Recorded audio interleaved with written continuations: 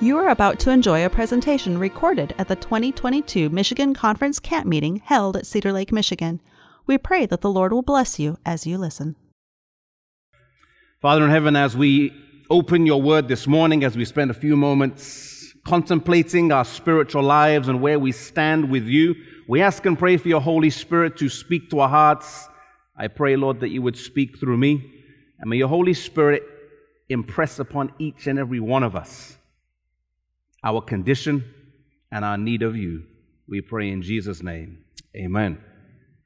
When Elder Justin Ringstaff introduced me on Sabbath, he said that he introduced my wife and my child, Enoch.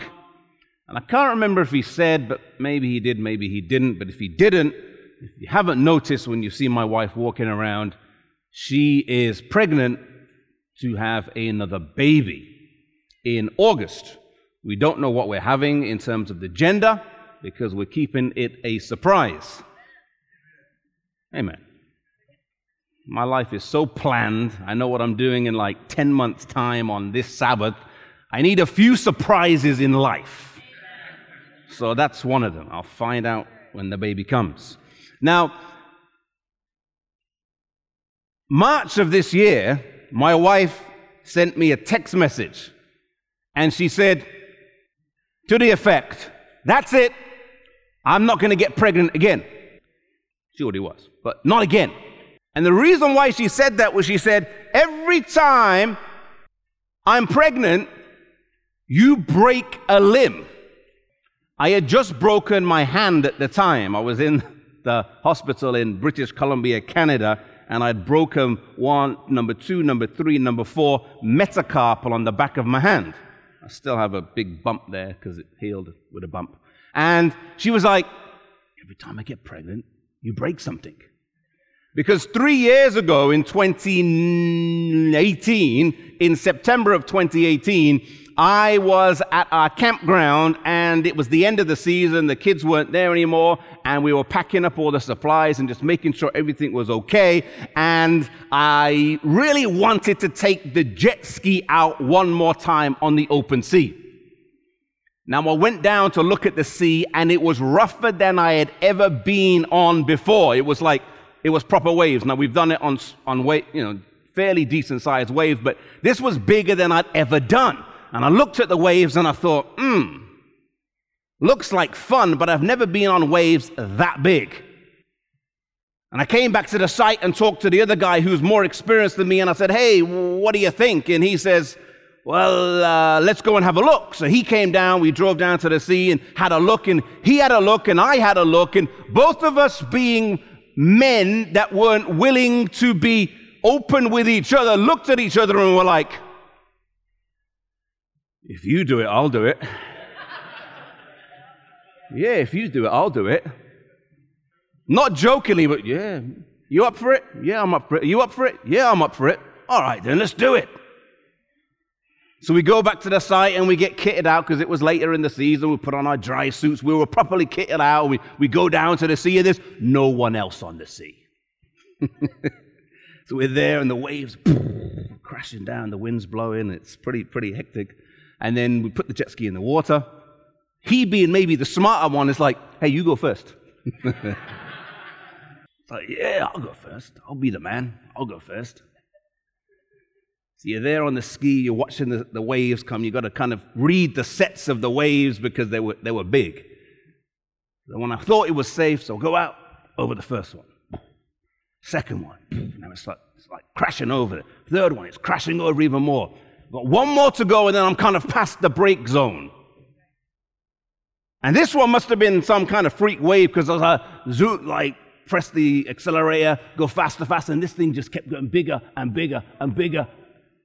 So I revved it hard because I didn't want it to crash on me, and then I went flying up towards heaven. Way, way, way. And then I fell off the ski, dropped in the water. The ski comes bouncing down. Thankfully, it landed upright, and now I'm in the break zone. I've got to do something really quick because I've got this expensive piece of machinery floating in the water that's about to get smashed. So I jump back on the jet ski, plug it back in, fire it up, and zoom out to sea. And now I'm like, well, how? I'm going to get back in. Play around a bit. Not play around. Get the courage to come back in.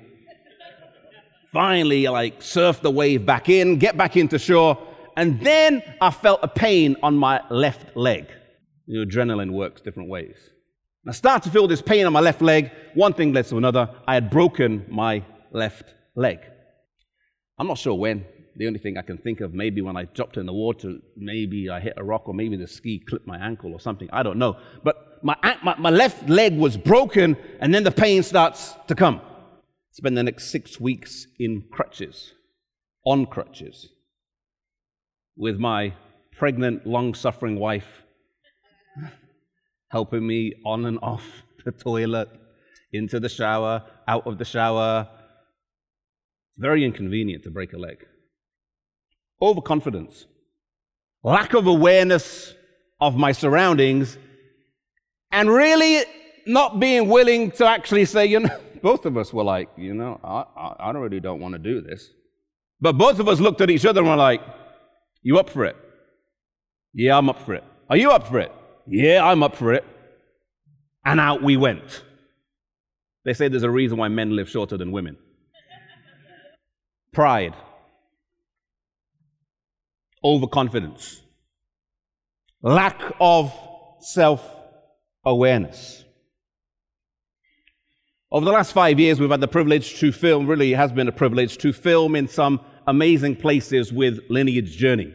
As we've been able to travel across Europe, the Middle East, and other parts of the world, we've been able to record some stories of reformers and pioneers and episodes of history that are inspiring and also enlightening and also serve as a warning for us as well. And it's a privilege to go to some of these places and be able to capture the shots, and people can watch it who maybe aren't able to go there and visualize how some of these events or the places where they took place happened. One of the places that we went in at the very beginning of our Lineage experience, all the way back in early 2017, was this town here, or this city here. It's called Constance. There's a German part to it, and there's a Swiss part to it, and there's a kind of, I guess, a border between the two, but it's not really a border.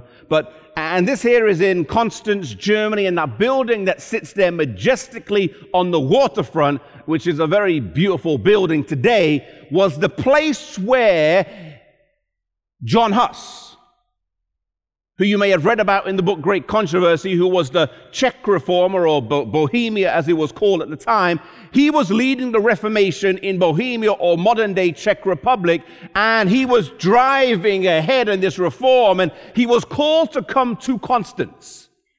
Come to Constance, to the Council of Constance, which lasted, I think, for about 15 years. It was at the Council of Constance where they had an issue because they didn't have one pope, they didn't have two popes, they had three popes. Bit greedy. And they're trying to figure out which one of these three popes is the real pope. I had this council for 10, 15 years. But also at the council, they dealt with some heretics. It was at that council, about 30 years after the death of John Wycliffe, that they condemned him as a heretic and ordered his bones be dug up and burned. And it was at this council where John Huss was called to come by Emperor Sigismund. And he promised him, if you come to this council and answer the questions that are put before you, I promise you, you will have safe passage by the emperor. So John Huss comes. He comes to Constance safely. He arrives in Constance safely, but not long after he had got there, the emperor's good word taken away. He was arrested and he was put in prison. And he's put there in prison, and he spends several months there in prison, and finally he comes to his trial. And his trial, you can actually go to the place where they had his trial. It's in this church here, and we know from at least historical records that he was sitting on the right-hand side in row 24. You can go and sit on the same bench he sat on. And there he's called to answer for his faith. It was also there where, and this kind of comes back in Reformation history, because it was also there where he was sentenced and condemned to die. And it was also there where he stood up and looked at the emperor and said, I came here under safe protection from you. And the historical accounts record that Emperor Sigismund blushed so red as everyone looked at him. Later on, when Martin Luther was, I believe it was the Diet of Worms, and he was caught there, and some people said, arrest him and put him in jail. And the leader at the time said, no, I don't want to blush red like Sigismund did. He's there, he's condemned to die, and he was taken a little way away, and there's this rock, this stone that's there as the commemorating point where John Huss gave his life and was burned to ashes. They took his ashes and dumped them in the river Rhine, which is not too far. And there on two sides of the stone, there's two names. And on this side, it says John Huss.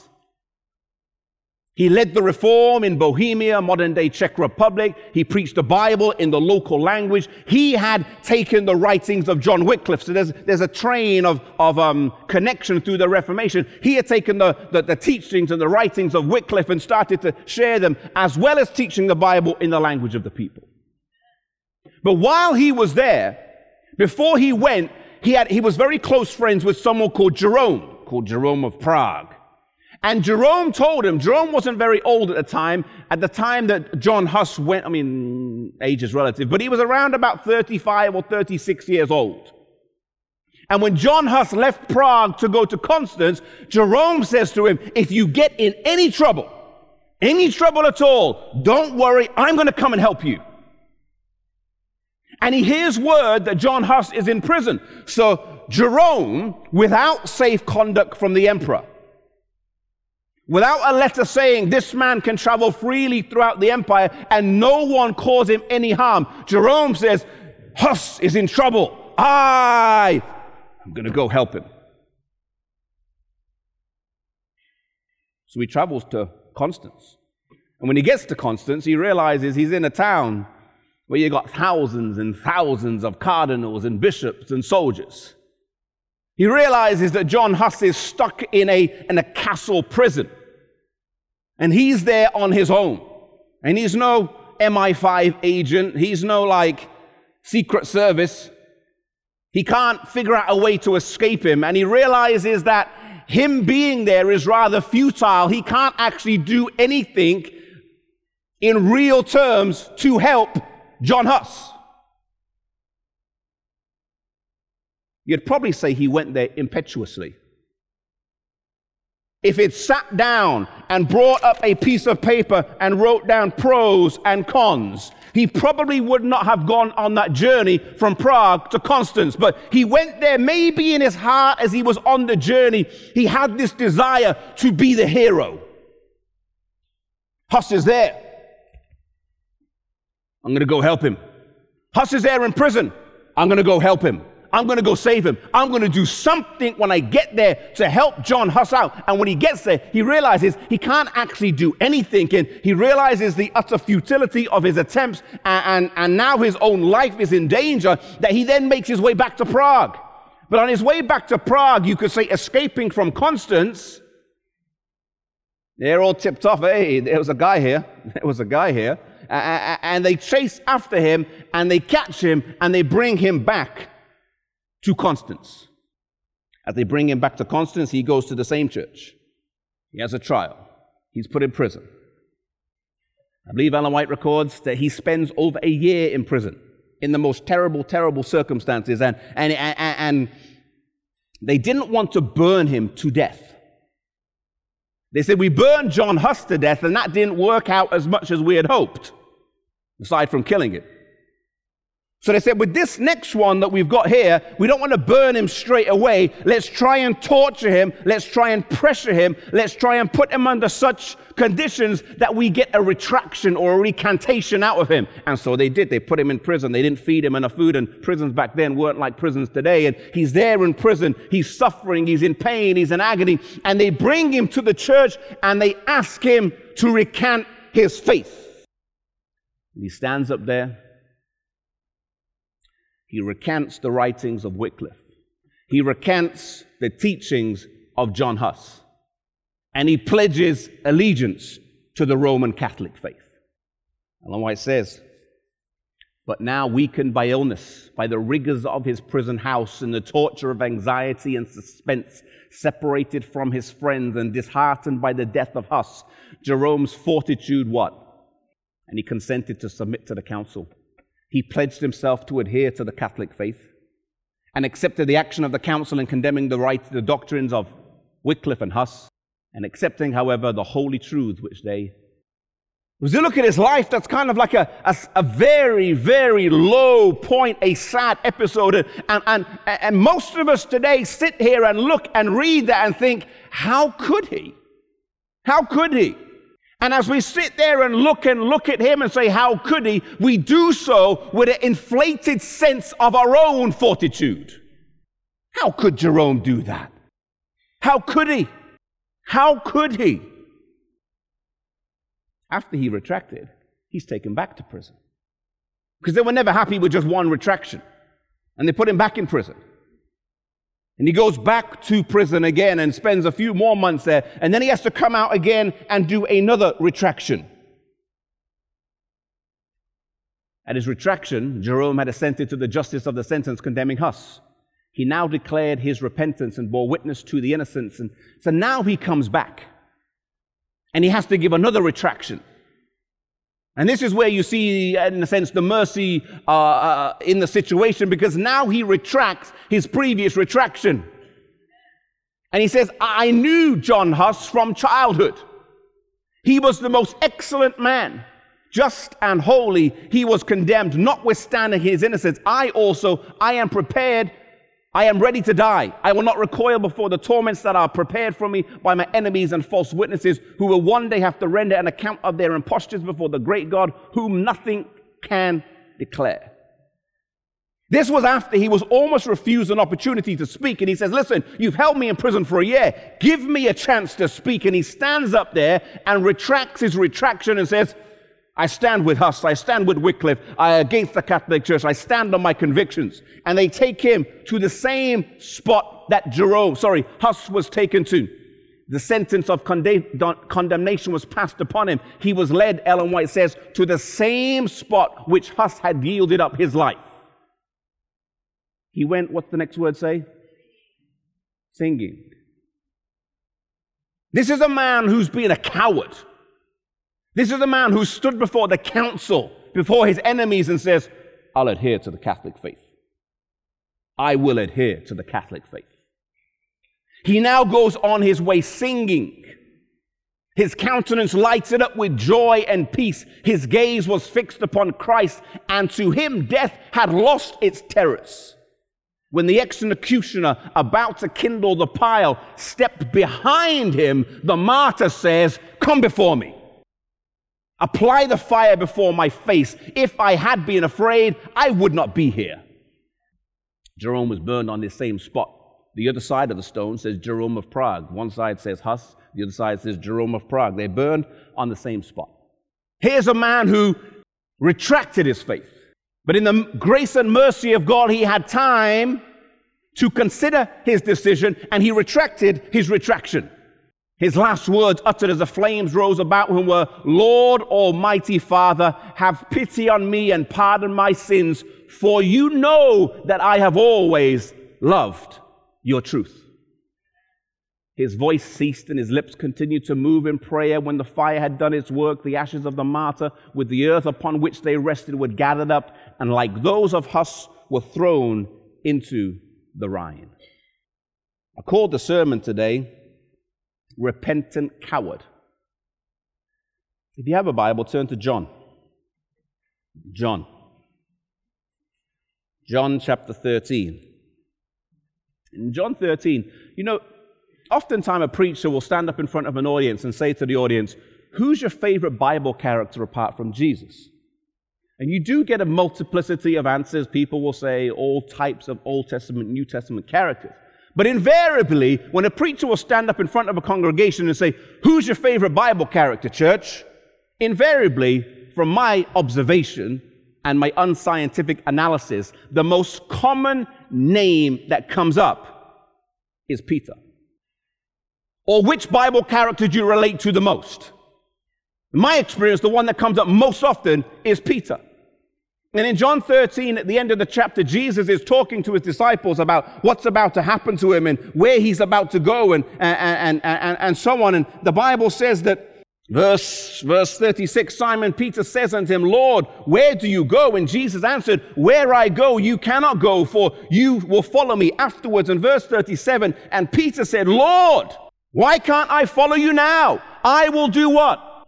I will lay down my life for your sake. Here you got Peter, a young man. Maybe he's got some impetuousness. Maybe he's not thinking quite straight. But he says, Lord, I'll do anything. And you know, elsewhere in the Gospels, we also have Peter saying these same things in other words. I'll do anything, Lord. I'll follow you. I'll lay down my life for your sake. I will be a hero for you, Jesus. I know other people won't. And he actually says, these guys, I don't know about. I mean, imagine being Peter standing there with the disciples who you've been hanging out with for 3.5 years and standing and having the audacity to look at Jesus, look at the disciples and say, Lord, I don't know about this lot. I don't know about these guys, but me, you can rely on 100%. I'll be there for you no matter what. Jesus looks at him and says, You don't know what you're talking about, Peter. And he goes on to say, before the cock crows, you will what? You'll deny me 3 times. And as Jesus said that, Peter's just like, what is Jesus on? Is this another allegory? Is this another parable he's trying to say? There's no way I will deny Jesus. Fast forward a few hours. They're in the Garden of Gethsemane, and the soldiers come to arrest Jesus, and Peter pulls out his sword. And the Bible says he cuts off a man's ear. No one tries to cut off someone's ear. Amen. He tried to cut, my opinion is, and it's not in the Bible, this is my imagination. I believe he tried to cut his head off. So he's going like this. And the man ducks, his ear gets sliced off. That's the way I imagine it. Because I don't think anyone looks at someone and goes, you know what? Choom. I'll just take your ear off. I'm just teaching you a lesson. There's more where that came from. I don't think so. I believe he was going like that, as you would swing a knife or a sword. And the man like that, and his ear comes off. Peter was going for the jugular. He was going for the neck, in my opinion. I'll follow you, Lord. I'll defend you. I'll do anything. I'll do anything. And it comes to it. Peter doesn't understand the condition of his own heart. He really doesn't. Peter doesn't understand exactly who he is. Peter's not self-aware of himself, and Peter has too much pride. All issues that all of us, in some form, face today. Yesterday we talked about wanting to be great without being concerned about being faithful. What's behind that? What's behind that desire to be great? It's pride. That desire to be recognized, that desire to be somebody, that desire to have a position that adds to our self-worth, that other people will look up to us and say, can I hang out with you because you're important? Fast forward to John 19, if you turn there to John 19. And in John chapter 19 is when we have Peter. John 18, thank you. John 18 and verse 15. And Simon Peter followed Jesus, and so did the other disciple. And the disciple was known to the high priest and went in unto Jesus into the palace of the high priest. And Peter stood at the door without and went out the other disciple, which was known to the high priest, and spake to her that kept the door and brought them in. And then said the damsel that kept the door unto Peter, are you not one of this man's disciples? He said, I am. Direct question, direct answer. No ambiguity here. Are you one of his disciples? No. No, I'm not. Lord, I'll do anything. These guys will forsake you, but I'm going to be there. No, I'm not with him. No, I'm not with him. I'm not with him. And then later on in the chapter, the Bible says, where is he? Later on in the chapter, he says, no, I'm definitely not with him. And other gospels say that he actually swears and uses profanity to prove. Definitely not with him. Because his disciples don't talk like this. And let me show you why. Paints the air blue. Peter, prideful. The root of all sin is pride. The sin of Satan in heaven before he fell was pride. I will ascend into the heights. I will sit on the throne. I will be like the what? Most High. I'll be like the Most High. Yesterday when I preached a sermon, a few people came up to me afterwards and they said, oh, you touched a nerve there. I said, what do you mean I touched a nerve? I didn't know. In England, Great Britain, we do our nominating committees in October because our church officers serve from January to December. I didn't know that in Michigan you do your nominating committees around about now. And I was speaking about nominating committees. I had no idea you do your nominating committees now, but a few people came up to me and said that some of the things you'd mentioned about in your sermon about nominating committees happening back home is what they're going through in their local churches right now. Someone's not chosen to be the leader. Doesn't want to do anything anymore. Why were you doing it in the first place? Why? If we'll only do something because of a title or recognition, what's the depth of our service attitude? I'll do it if people know I did it. You know, today you can find these videos on Instagram or Facebook and whatever, and they show people, and it kind of exposes the fakeness of life today. And it shows someone going up to a homeless person and giving them money. So the video's like this. The homeless person's there, and the guy's walking to give the money there. So obviously he's got somebody filming him already. The guy goes and gives money to the homeless person. And then it shows the person then, after he's given money to the homeless person, come over to the camera, turn it around and look at it. No, that's not good enough. Let's do that shot again. So he picks up the money and goes back and does the shot again because it's not just enough to give the money. You've got to look good giving the money. It's got to be the right angle, the right whatever. What's behind when we feel slighted? Oftentimes it's pride. What's behind when we feel offended? I mean, it could be that someone has legitimately offended us. But we're offended that we haven't been chosen for something that we want to be chosen for. It's pride. Peter has pride and he wants to serve God, but at the same time, Peter doesn't know his weakness. He doesn't know how frail and how weak that he is. He thinks he's better than he really is. He's got no self-awareness. He talks big, but the root of it's pride. Ellen White says, the most hopeless, the most incurable of all sins is what? And self-sufficiency. This sin stands in the way of all advancement, all growth in grace. It has caused the ruin of how many? Thousands and thousands of souls. Pride. This sin has ruined thousands upon thousands upon thousands. A man may be a great sinner, but if he realizes he has sinned against God, if he repents and confesses his sin and strives to make restitution for his past, he shall receive what? Forgiveness.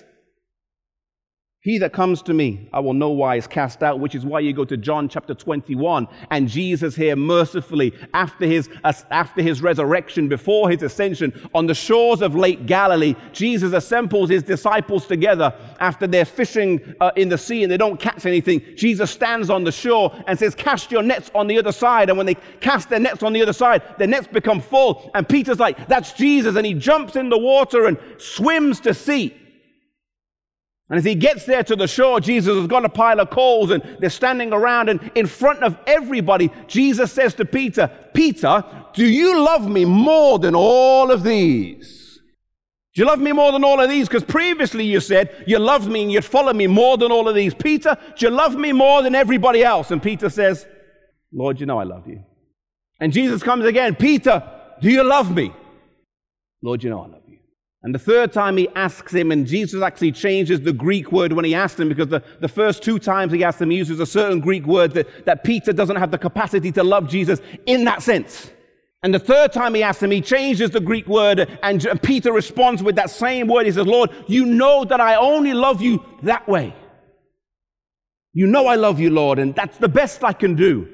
And I love you that way.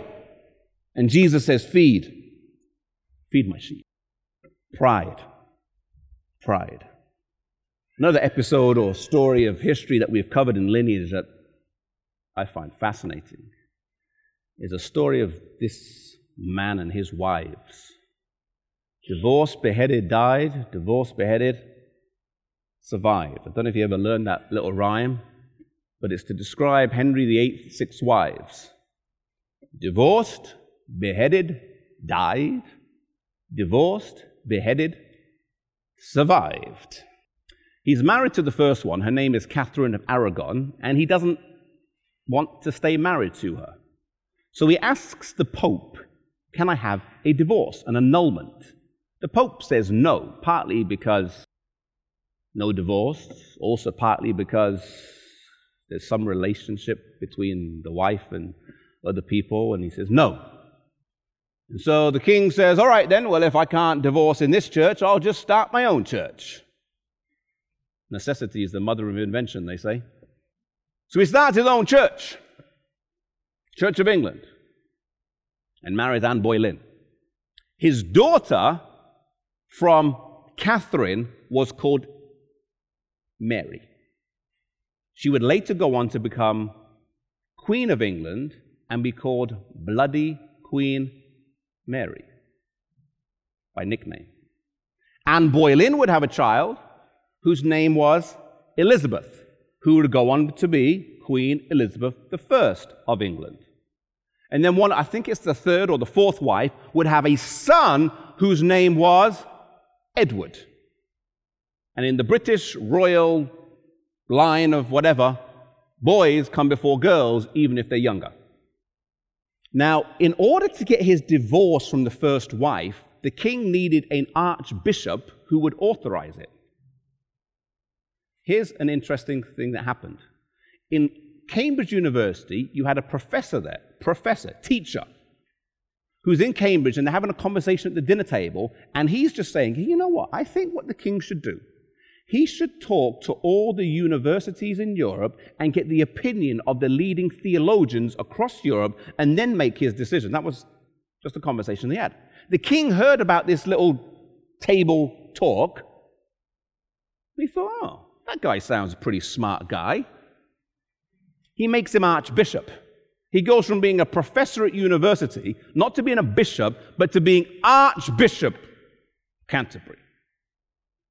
The king divorces his first wife, and the child of the divorce, Mary, blames that archbishop for making her ostracized, is the kind word from the royal family. So her whole life, teenage years, she grows up, and who does she blame? That archbishop. Because why? He got my mom divorced. You can imagine the hatred or the bitterness that's there. That archbishop was this man here, Thomas Cranmer, Archbishop of Canterbury. Born in 1489 is that, and dies in 1556. You can go to the village today.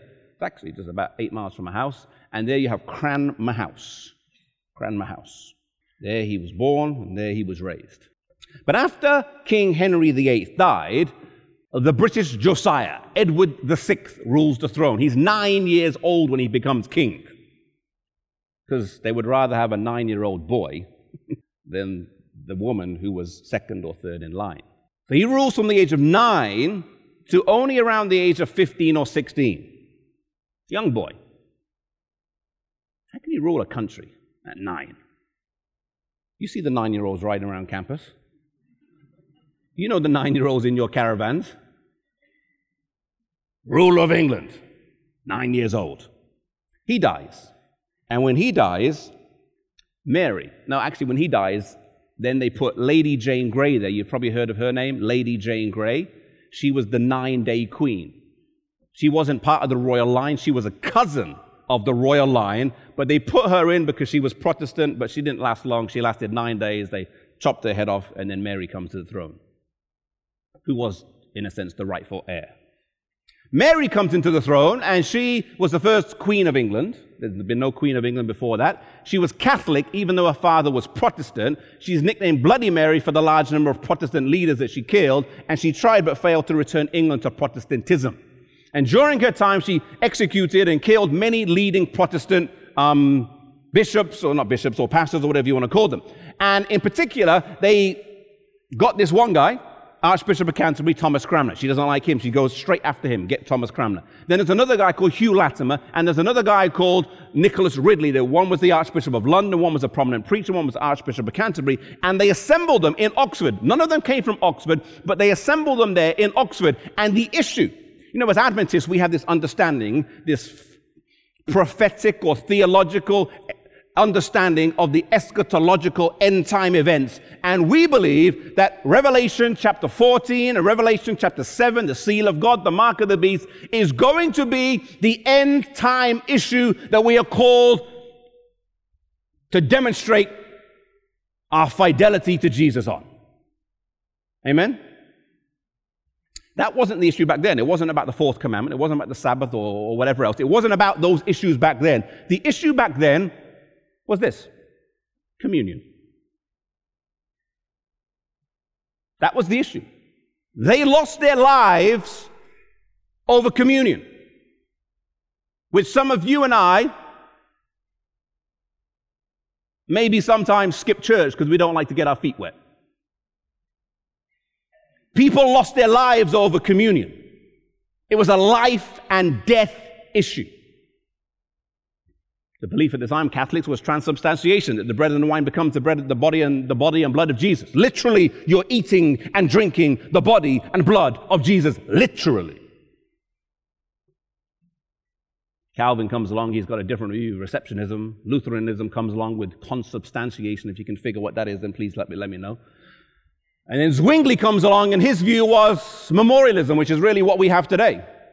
That the bread is a symbol of the body, and the grape juice is a symbol of the blood of Jesus. It's just a symbol and nothing else. And Zwingli comes along with that view. And as Adventists, we're kind of from that train of thought. And Ridley, Latimer, and Cranmer were from the same school of thought as Zwingli. And they said, no, the bread is a symbol. Where is the Lord? He's in heaven, whence he went at the resurrection. The change of communion is in the heart of the believer, not in the bread. Amen? This is him defending his theological belief before the trial. It's not in the thing. The Oxford Martyrs of 1555 and 1556, Ridley, Latimer, and Cranmer, and the issue was transubstantiation, is that as they're brought to trial, initially they burned Ridley and Latimer first. There's a powerful story as they're burning to death. One of them says, "We shall this day light a candle in England by God's grace, as shall never be put out." But Cranmer was not burned with them. Cranmer was made to stand at the top of the building, overlooking the street, and watch his two colleagues burn. Because Queen Mary, she had it in for him. She had it in for him because he caused her mother to be divorced. So she has it in for him. She makes him watch. And then she leaves him in prison for several months, during which time Cranmer retracts his faith. He's there in the prison. He retracts. Says, okay, I recant. I'll be a good Catholic. The blood is in the wine, and the bread is the body of Jesus. I believe it. But after he retracts, she leaves him in prison. Canon law stipulated that a recanting heretic had to be reprieved, but there's personal issues here, you can understand. And even though he recants, she leaves him in prison, and she said, his iniquity and obstinacy is so great against God and your grace that your clemency and mercy could have no place in him. She says, no, I don't care if he's recanted. He's staying there. The Bible says, let him who thinks he stand take heed lest he what? Some of us look at these guys like Jerome and Cranmer and think, I would never do that. I'm ready. I'm ready for the end times. I'm ready to go before trial. I'm ready to stand before U.S. Congress. I'm ready. I'm ready. He recants and they bring him to this church here. You can go to this church in England. It's a lovely place to visit. I've been there a few times when they're playing the organ, and it's quite a magnificent thing to behold, the organ being played in St. Mary's Church. And it's in this church we know the exact spot where Cranmer was brought the second time.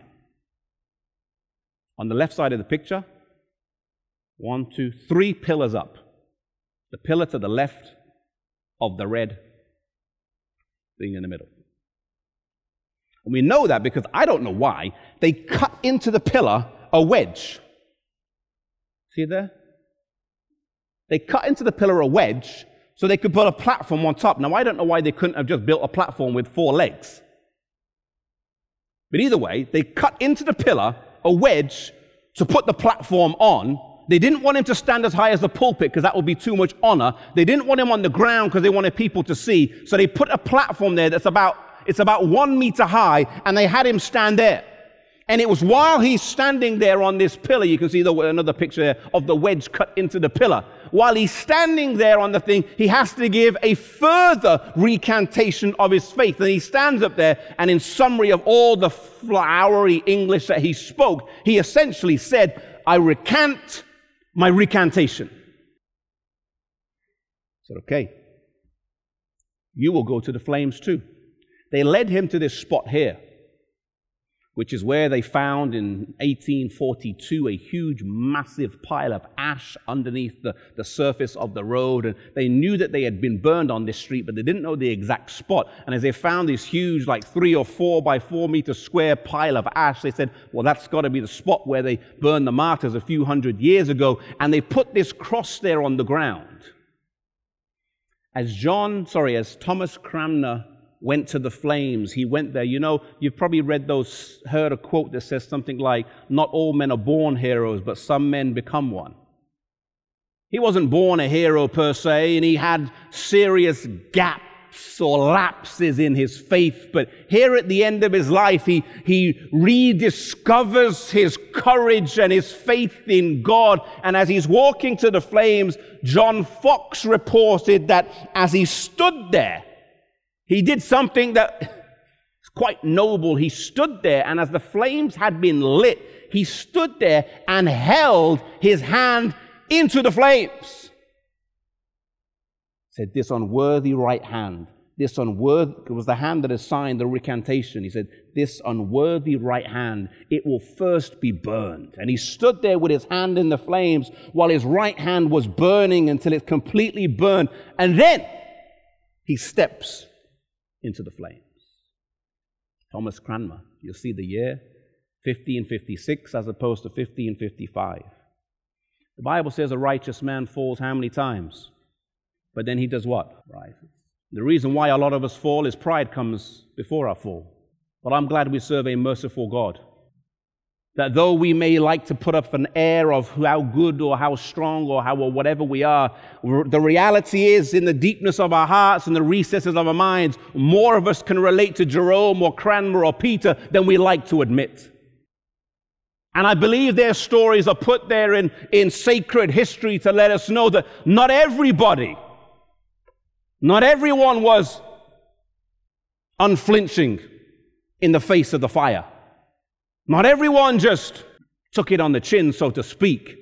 There were people that faltered, but their stories are there in sacred history to let us know that, yes, they did falter or fall. They had pride or impetuousness or whatever you want to call it that got before them, or just weakness in the heat of the moment. But they regathered some strength, and they came back and they asked God for that strength, and they died with courage. Today, many stand where Peter stood in self-confidence. He declared that he would not deny his Lord. And because of their self-sufficiency, they fall an easy prey to Satan's devices. Those who realize their weakness trust in a power higher than self. And while they look to who? Satan has what? No power against them. Our greatest enemy is ourself. Our greatest enemy is our pride and self-sufficiency. But if we look to God, Satan has no power against us. Let us pray. Father in heaven, as our heads are bowed and our eyes are closed, as we look into the recesses of our heart, Lord, there's not one of us in here who does not struggle with an inflated sense of our own self-worth, with an inflated sense of our own abilities, and with pride and self-sufficiency. Lord, may we fall on the rock and be broken. May we realize our utter weakness.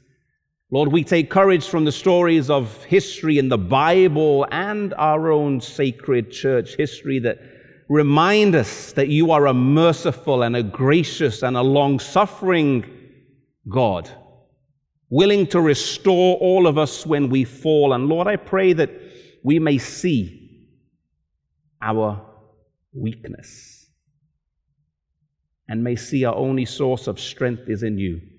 Take away, Lord, that pride that we just love to cling on to so much, and replace it, Lord, with a godlike humility. We pray in Jesus' name. Amen. To listen to more of these presentations, you may visit the audio archives at misda.org/audio22 or search for Michigan Conference Camp Meeting wherever you get your podcasts.